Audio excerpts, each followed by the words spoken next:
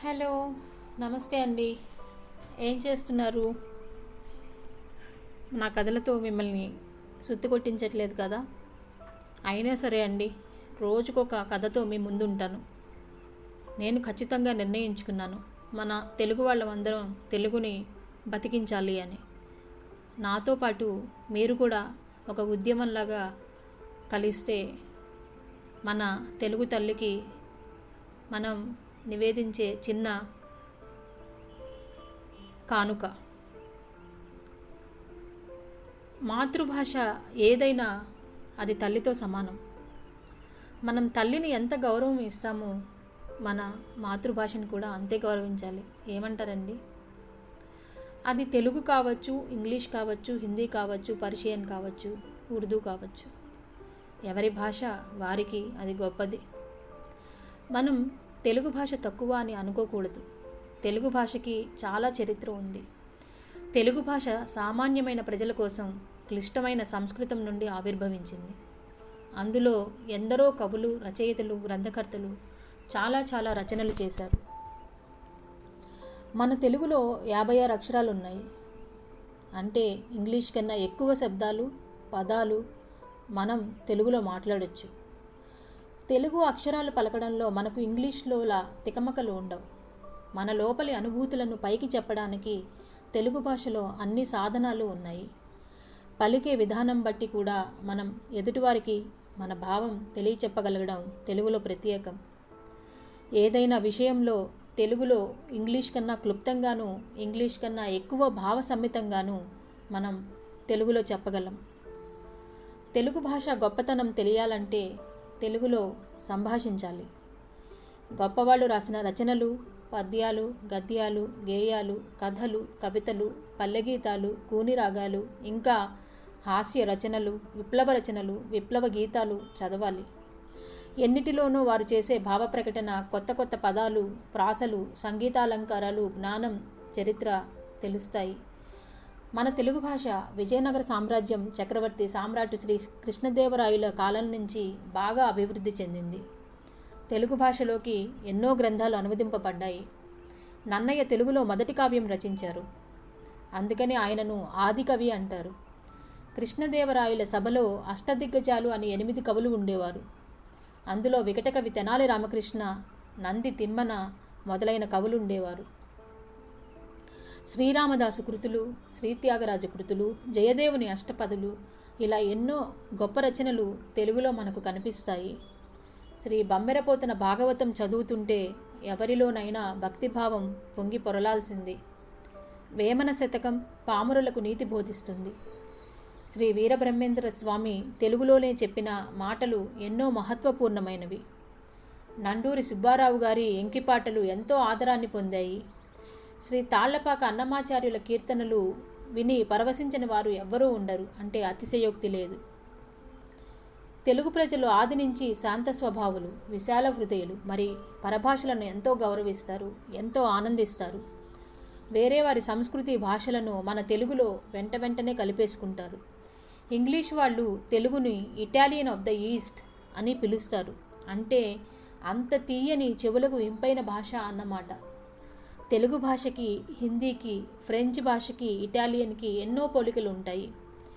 Government పనులకు, court వ్యవహారాలకు, వైద్య విద్య నేర్చుకోవడానికి, ఇంజనీరింగ్ నేర్చుకోవడానికి, భౌతిక రసాయన శాస్త్రాలు నేర్చుకోవడానికి, మరి అంతర్జాతీయంగాను భారతదేశంలో అన్య భాషా పరులతో కలిసి సంభాషించడానికి ఇంగ్లీష్ వాడకంలో ఉండడం వల్ల తెలుగు భాష మీద ఆసక్తి అందరికీ తగ్గిపోయింది. తెలుగు పద్యాలలో ఉన్న వైవిధ్యం సంస్కృతంలో ఉన్నంత గొప్పగా ఉంటుంది. ఎన్నో రకాలుగా శ్రోతలను రంజింపచేస్తుంది. ఇక తెలుగులో అష్టావధానం, శతావధానం అనే భాషా ప్రజ్ఞాన ప్రదర్శన అతి చక్కని ఉదాహరణ. మన తెలుగు గొప్పతనాన్ని చెప్పుకోవడానికి ఇట్లాంటివి ప్రపంచంలో మరి ఏ ఇతర భాషలోనూ లేవు. మన అచ్చమైన తెలుగు పాటలకు కూచిపూడి నాట్యంతో అభినయాలు చేస్తుంటే ఆ ఆనందం, అనుభూతి మాటల్లో చెప్పలేము.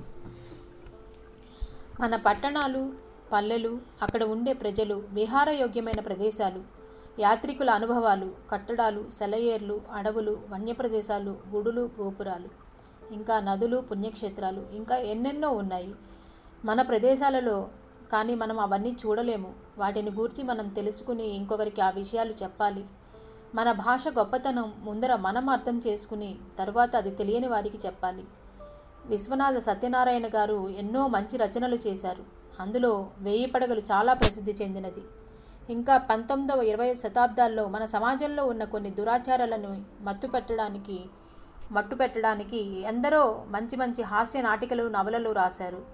ఘంటసాల వెంకటేశ్వరరావు గారి గాత్రంలో తెలుగు పాటలు ఎందరినో దశాబ్దాల తరల నుండి మంత్రముగ్ధులను చేస్తున్నాయి.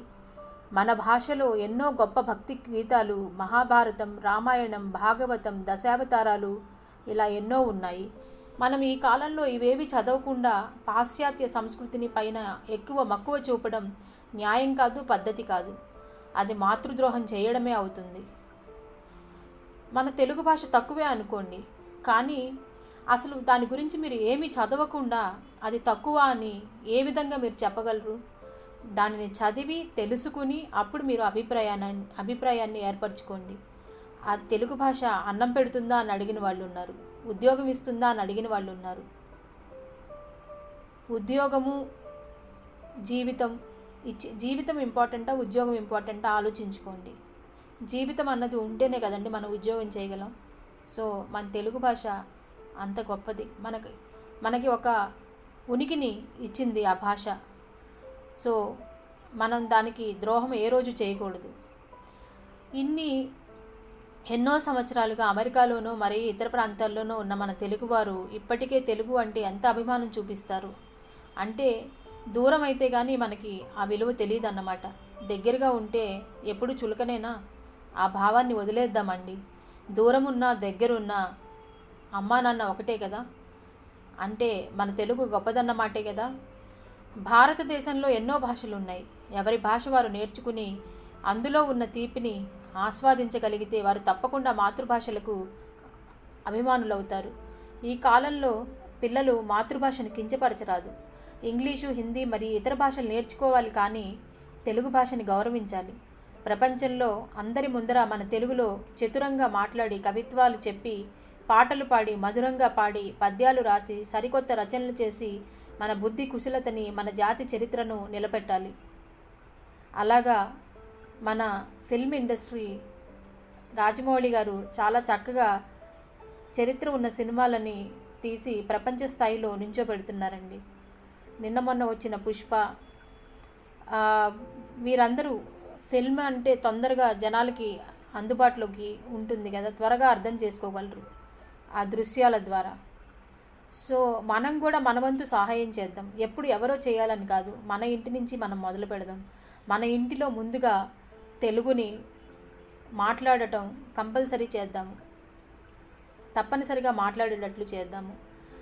ఇన్ని మీకు చెబుతున్నాను. నేను ఇంకా తెలుగు మధ్య మధ్యలో ఇంగ్లీషు పదాలు వాడుతున్నాను, కానీ ఇప్పుడే నేను మొదటి ఎపిసోడ్ నుంచి ఇప్పటికి కొంచెం